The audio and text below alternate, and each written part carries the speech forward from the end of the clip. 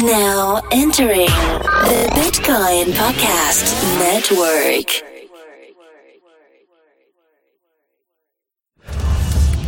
Welcome to the Law and Blockchain Podcast, hosted by Amy Wan, CEO of SageWise, a safety net for smart contracts and consultant for Security Token Academy.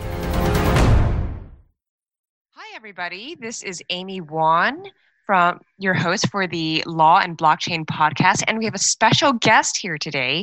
We've got Georgia Quinn, who's General Counsel over at CoinList. Now, CoinList is one of the premier security token offering platforms out there, and Georgia and I actually go way back from the crowdfunding days. It kind of seems like everyone from crowdfunding has moved over into the token industry. So, Georgia, thanks so much for joining us. Oh, thanks for having me, Amy. I really appreciate it. And yeah, we're like bad pennies. We just keep turning up. So, Georgia, can you quickly tell the audience a little bit about yourself? Sure. So I am a securities attorney. I started my practice quite a while ago, sadly, at Weil Gotshal here in New York, which is where I'm based. I then moved to a smaller firm called Seyfarth Shaw that had a legal technology practice, which is where I really started to develop my love for legal technology and technology products. So after working there for a few years, I started my own legal technology company called iDisclose, and it basically automates the filings of certain SEC documents, some of those being the crowdfunding documents. And while working at iDisclose, I started working closely with AngelList and Republic. Republic is a spin-off of AngelList that conducts crowdfunding offerings. And while working with that team, I developed a good relationship. And as you may know, CoinList also is a spin-off of AngelList. And so when they made that determination that CoinList was going to be an independent entity, they tapped me for the general counsel position. And it's been a really great experience. I've been here since January, and huge learning curve, but a great group of people, and just a fascinating industry. Fantastic. Well, so I don't want this show to be like, oh, what is the Howey test? Because I feel like if you've attended like one or two, blockchain or crypto conferences in 2017, everyone's basically beat that topic into the ground. I've never seen so many non-lawyers know the Howey test before. But let's talk about more interesting things, more nuanced things. Can you speak about the evolution of the SAFT, how it came about and how everyone kind of looks at it now? Sure. So the SAFT, and initially kind of drafted and envisioned, embodied by Marco Santori. And it was really trying to solve a temporal problem, right? The issue is we have this concept of tokens, and they may or may not at some point be securities, but certainly before the platform is built, before we have any functioning network, this is definitely a speculative investment. This definitely looks and smells like a security. And so the concept of the SAFT was to bifurcate those two instruments and issue something at a point in time that was obviously a security, would be treated like a security, would find an exemption or be registered, and, kind of kick the can, for lack of a better term, until at some point in the future, those tokens actually were created, could be distributed. And then at that point in time, you could make another determination as to whether or not they were securities. But regardless, you could still get that influx of capital into the company that they needed so they could start building their project. And then, like I said, kick the can down the road to make the determination in the future as to whether those tokens were securities or not. And conceptually, I think it was a great idea, right? I mean, it really solved that chicken egg problem. However, in execution, it really fell short because it lacked really any sort of investor protections that you would see from just about any other type of security. And I always kind of feel like they got the business terms of the security, and then when they were drafting it, they forgot about all of the other terms. So like the pages you usually see about what happens in the event of a bankruptcy or liquidation, and how you can transfer these things and how they can be assigned. And even just some of like the more boilerplate, like legal language was really missing in the original, documents. And so I think over time, people have started to add those provisions in, make them a little more user-friendly. The term SAFT now has, a lot of bad connotations just because a lot of companies issued things using SAFT fraudulently and without abiding by certain securities laws. So people are not wanting to use the term SAFT. I don't really care, what you call it. I just think that it needs to have the proper investor protections and the, basic functionality that typical securities have. Now, a lot of people are calling it, just a purchase agreement for tokens or things. And it really is basically just a SAFT with a different name on top of the piece of paper. And again, I mean, I'm fine, whatever you want to call it. To me, I want to look, at the substance of the document and make sure that it's got the appropriate terms for these types of investors and, takes care of all of the legal provisions and things that could potentially happen in the future. One interesting security that's out there is the DPA, which Republic has kind of spearheaded. And this is a debt payable in assets. So it can be payable at maturity in tokens or in cash. It's kind of like a contingent payment debt instrument. And so it has a lot of the protections that you would see in a debt instrument. Now, again, if a company is going to try to issue something like this, they got to look at their capital structure and can they really support debt, and will it, prevent them from being able to acquire, additional debt in the future, and what will their shareholders think? Will they be subordinated to this, to these instruments? And so there's a big analysis that's going to have to be done. But from an investor standpoint, it definitely has a lot better characteristics, from that side of the table. And I think, other than SAFs and, the DAP, I think there's been a proliferation of other instruments, right? Like I've heard of, stock purchase agreements that convert to tokens and vice versa, and safeties and all this other stuff. Yeah, I mean, again, I think they're all just getting at the initial flaw of the SAFT, which was lack of investor protection. So all of these instruments are basically the same thing, but just adding investor protections in different ways. Yeah. So let's talk about the whole security versus utility debate for a second. I know it's died down a little bit from what it was in 2017, but, last year there were all these people running around rampant thinking, oh, I can raise a ton of money and issue this, digital asset that is supposed to have some sort of utility, and thus it's not a security. And we have found out that's not really the case. But, Director Hinman has come out and said, or at least made comments about Ethereum being sufficiently decentralized, that it's not a security anymore. So where are we in that debate? And do you think the SEC is ever going to come out and say, okay, well, this is what we think a pure utility token looks like? Yes, this is a great question. This is really timely too. I want to unpack it in a couple ways. The first is just take your last question first. And is the SEC going to come out and say this is what a utility? Yeah, no. Okay, the SEC is not going to come and tell us what is and what isn't. What's going to happen is people are going to go to the SEC and say, here is a set of facts and circumstances. I would like for this to not be treated as a security. And they could make a determination on that, right? But they're not going to take it upon themselves to put this rubric in place. What we're trying to do, and I'm trying to do, is kind of come up with some sort of industry bought-in industry buy-in around the parameters of a utility token and what that could mean. So I think that is probably a better place to go because, it's not the regulator's job, right, to come in and right. give you how to run your business and how to structure your securities. That's industry's job, and the regulators simply say yes or no.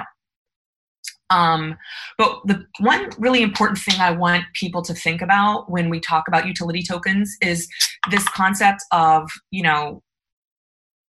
there are these cryptocurrency type tokens that I would categorize. And then there are these more, what I would call like a true utility token, right? So a cryptocurrency token like Bitcoin or Ether, Litecoin or whatever, those are really fungible for transactions. Those are currencies. Those, that is the principal purpose that they serve. And they don't have another function other than to provide consideration for goods and services, right? But we have this whole other world of tokens and token-based securities or whatever, we decide to call them, that actually serve a purpose within their network, whether it's file storage or, video upload access or whatever it is on that network. They are serving that functional purpose. And they may not be in this like decentralized, 100% decentralized rubric that Hinman set up and that he mentioned, but they still nonetheless are utilities, right? No one would look at them and say, that's a security, that's a proxy for the valuation of a corporation or an entity, right? People would say that is more like a Starbucks point because it gets you goods and services on their network. So I want to make sure that when we think about this concept of utility token and what would not qualify as a security, we're not excluding the instruments in either of these categories because they do have quite different characteristics and they're both extremely important. And, I think we get people in one camp or the other and they fight really hard for one or the other. And we just need to make sure that both of these have their day. Yeah, definitely. And so what do you think is going to happen to all these utility tokens that came out in 2017 that, honestly, they really were securities? Yeah. So sorry for that. I think that the, all of these issuances that we've seen like throughout 2017, even the earlier part of 2018, at the time those were sold, they were, of course, securities. The networks weren't even established. Once these tokens start to function and we see what they do and how they behave and what people do with them, like how are they using them? Are they purchasing them to utilize within the network and to receive a good or a service or participate in a certain way?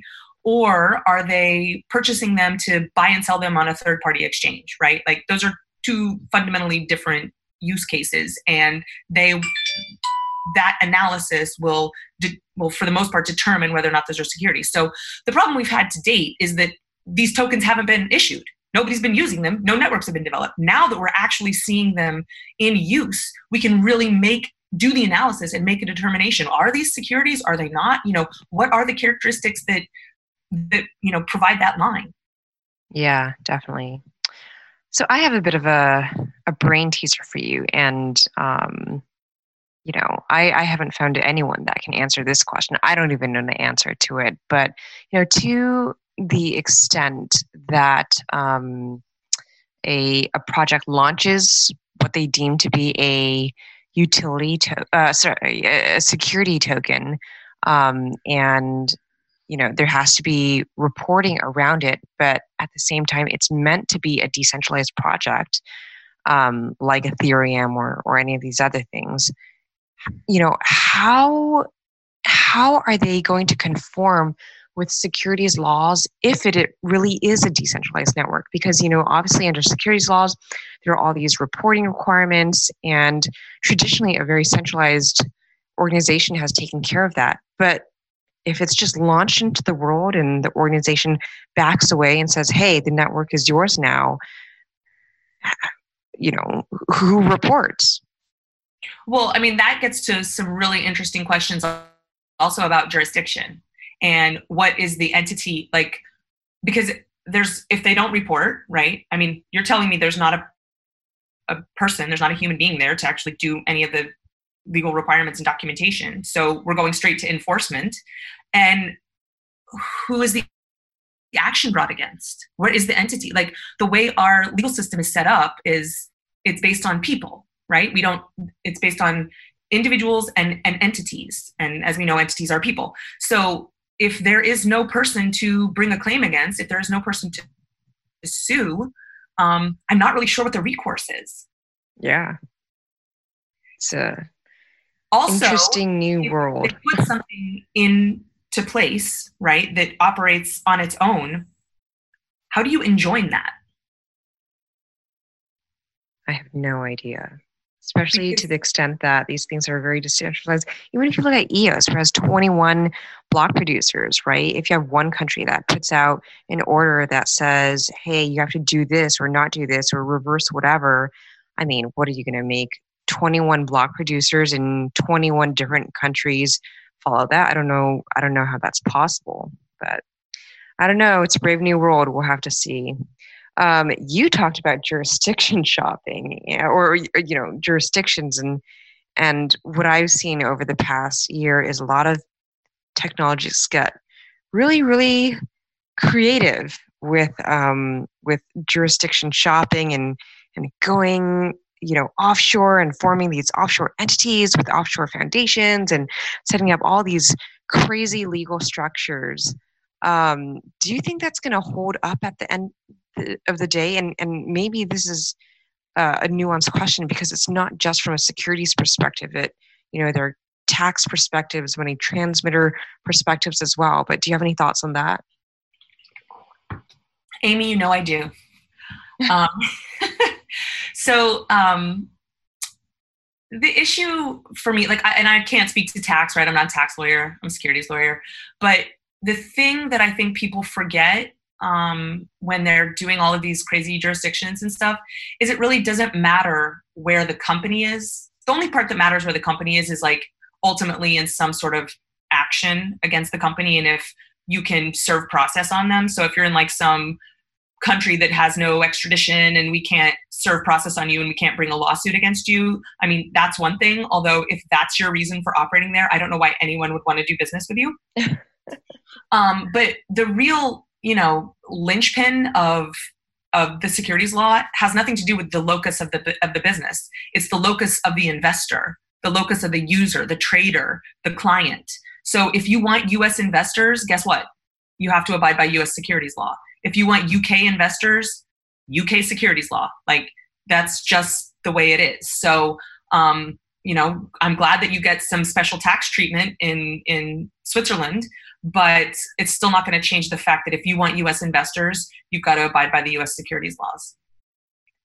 Yeah. And just like another point on that, a lot of people are claiming that they're doing Reg S offerings. So as you know, Regulation S is a rule under the 33 Act that allows issuers to do offshore securities offerings if they're not reaching U.S. investors, they're not taking U.S. investors, they're not advertising to U.S. investors.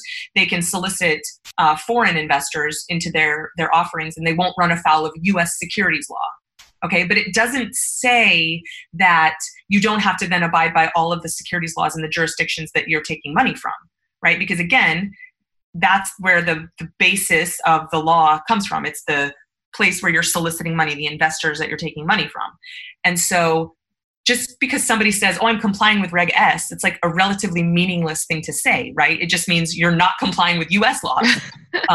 So in order to actually conduct compliant foreign offerings, you do need to check the jurisdictions of all of the countries where you're going to be taking investor dollars from and make sure that you're not running afoul. And most of the laws are very similar to the US, where they have registration requirements and exemptions. And so you just got to figure out what's the best for you in that jurisdiction. Mm-hmm.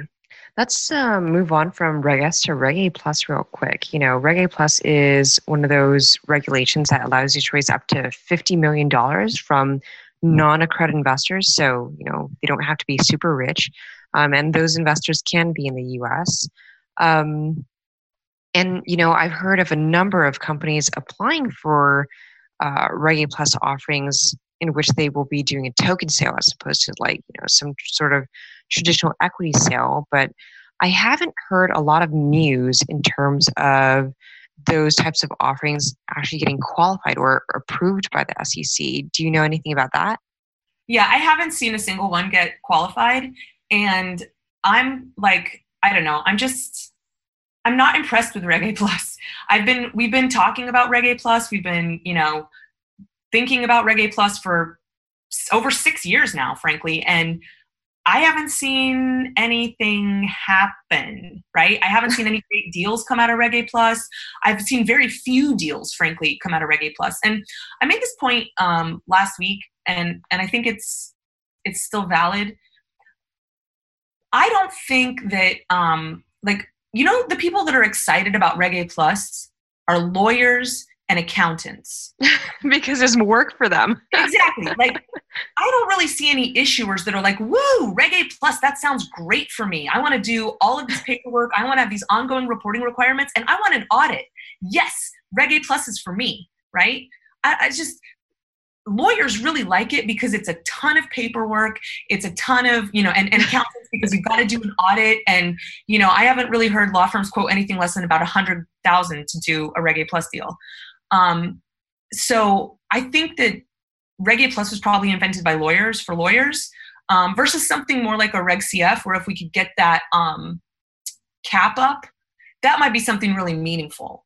If we could get it up to 5 or 10 million, that starts to really make a difference for an entrepreneur.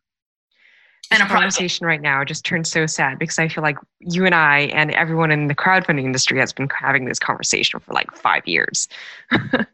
Yes. Well, yes. It's like we are repeating ourselves, but I don't know. I feel like somebody's going to listen. I hope so. Let's talk about tokenization structure real quick. I see a lot of people running around pushing this dual structure concept, and they're like, oh, it's okay. So the dual structure concept is, we're going to go and sell 2 types of tokens. One represents equity. The other is a utility token. And because we're selling both at the same time, but we're really selling the equity token, but gifting the utility one, then the utility token, cannot be a security. And I have doubts about that. What are your thoughts?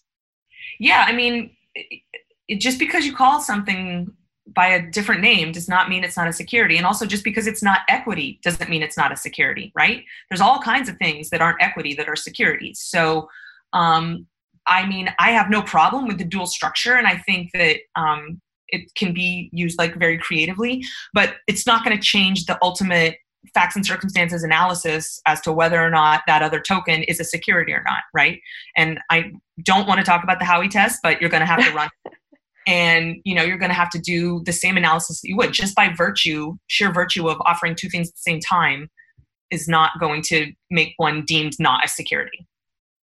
Yeah. So out of curiosity, and maybe this is more geared towards the attorneys out there that might be listening to this podcast, but, a couple weeks ago, there was a UPenn law professor that came out with a study. They went and they audited, I think it was like 30 or 80 or something of the most valuable smart contracts out there.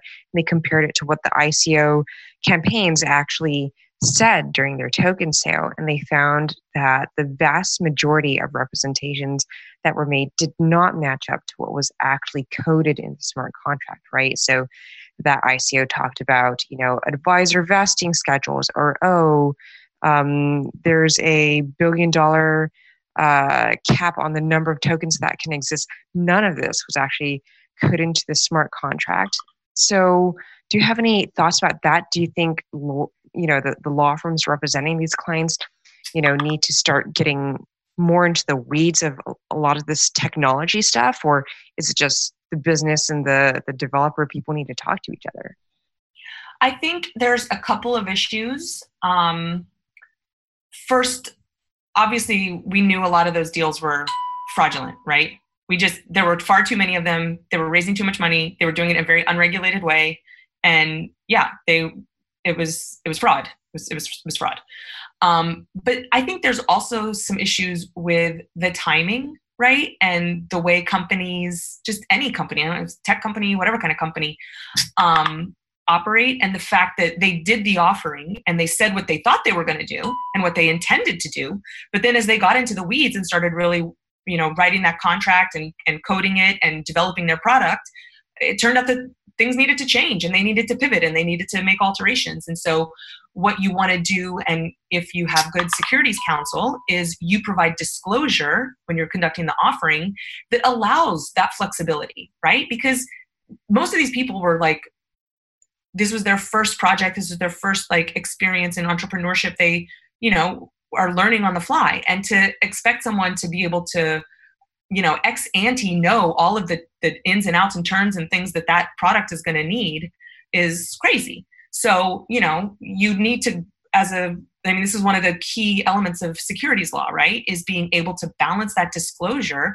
and provide enough information so that an investor can make an informed investment decision, but also give the issuer the flexibility and freedom so that they can operate their business. And I think that actually brings up a really interesting point, which is, in the traditional startup industry, you're expected to pivot and iterate, and you're expected to change a lot and not really know, how your product is going to have to change. You have to adapt, right? And yet these utility token things that people are putting out into the world, they're very rigid, right? Once you put it out, very often you really can't change it. Yeah, and that is just a very fundamental issue, right? And so that's where once you do have, this kind of immutable sort of contract or product, for lack of a better way to describe it, that disclosure has to be rock solid, right? It has to be exactly what that is. But up until you have that, fully developed token and smart contract, you need to have the flexibility to be able to modify and change and iterate. And I think that's a really good point, Amy, because again, when you're talking about people that are doing, these innovative things, and this is probably their first time, as an entrepreneur, to try to get all of that right the first time you do it is really, I don't know how possible it is. So, this is definitely something that people should be thinking about. All right. So last question, right now there's a lot of excitement around the security token industry. People are saying it's going to be the next big thing. It's going to be, this multi-trillion-dollar industry. Do you agree with that? And why or why not? So I think there is a lot of potential value in tokenizing certain assets and utilizing security tokens for certain things. I don't think it's going to be this huge wave. I think if anything, it will happen like most legitimate new forms of securities, which is there are these early adopters and it gets some traction and then more and more people use it. And then finally, everybody's on E-Trade. But I don't think it's going to be this massive tidal wave. And also I don't think people are fully appreciating all of the issues around security tokens and the different types of security tokens out there, right? Like I was kind of outlining before, this concept of a cryptocurrency that's really used as a source of consideration versus something that's more of a utility type token that has a utilization within a network versus, a security token, which is kind of somewhere in between. And, but again, there can be a lot of different flavors and a lot of different use cases. So, I know a lot of people are looking at it for real estate. A lot of people are looking at it for other types of asset-backed securities. I just want people to kind of think about why it's different than asset-backed securities, which is already a class of securities that we have that is, a tradable asset that people can purchase. So what's different here? Is it just because we're adding blockchain technology? Is it because we're utilizing a new cocktail of exemptions to allow, broader access for investors? But something has to be different to make it better than the alternatives that are already out there. And I think that there is something out there. And I think a lot of people are coming up with some really good ideas.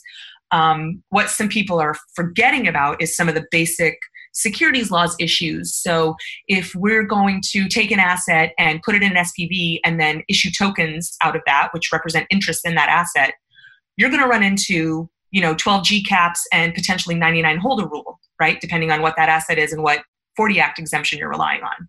And these are the kind of things that make me nervous when people are just saying how simple it is to tokenize and do this, and they haven't thought through, kind of the legal ramifications. Because let's say 12G caps kick in, what are you going to register this as a public company? And maybe that's the answer. And maybe people don't have a problem doing that. But now, why didn't you just do that in the first place? It's funny. Georgia, how can people find you and find CoinList? So CoinList is coinlist.co. And I have a Twitter handle, Georgia Quinn ESQ, Esquire. So if somehow after hearing me ramble on, you actually want to reach out, you're more than welcome. Fantastic. Georgia Quinn, thank you so much for joining the show. Thank you, Amy.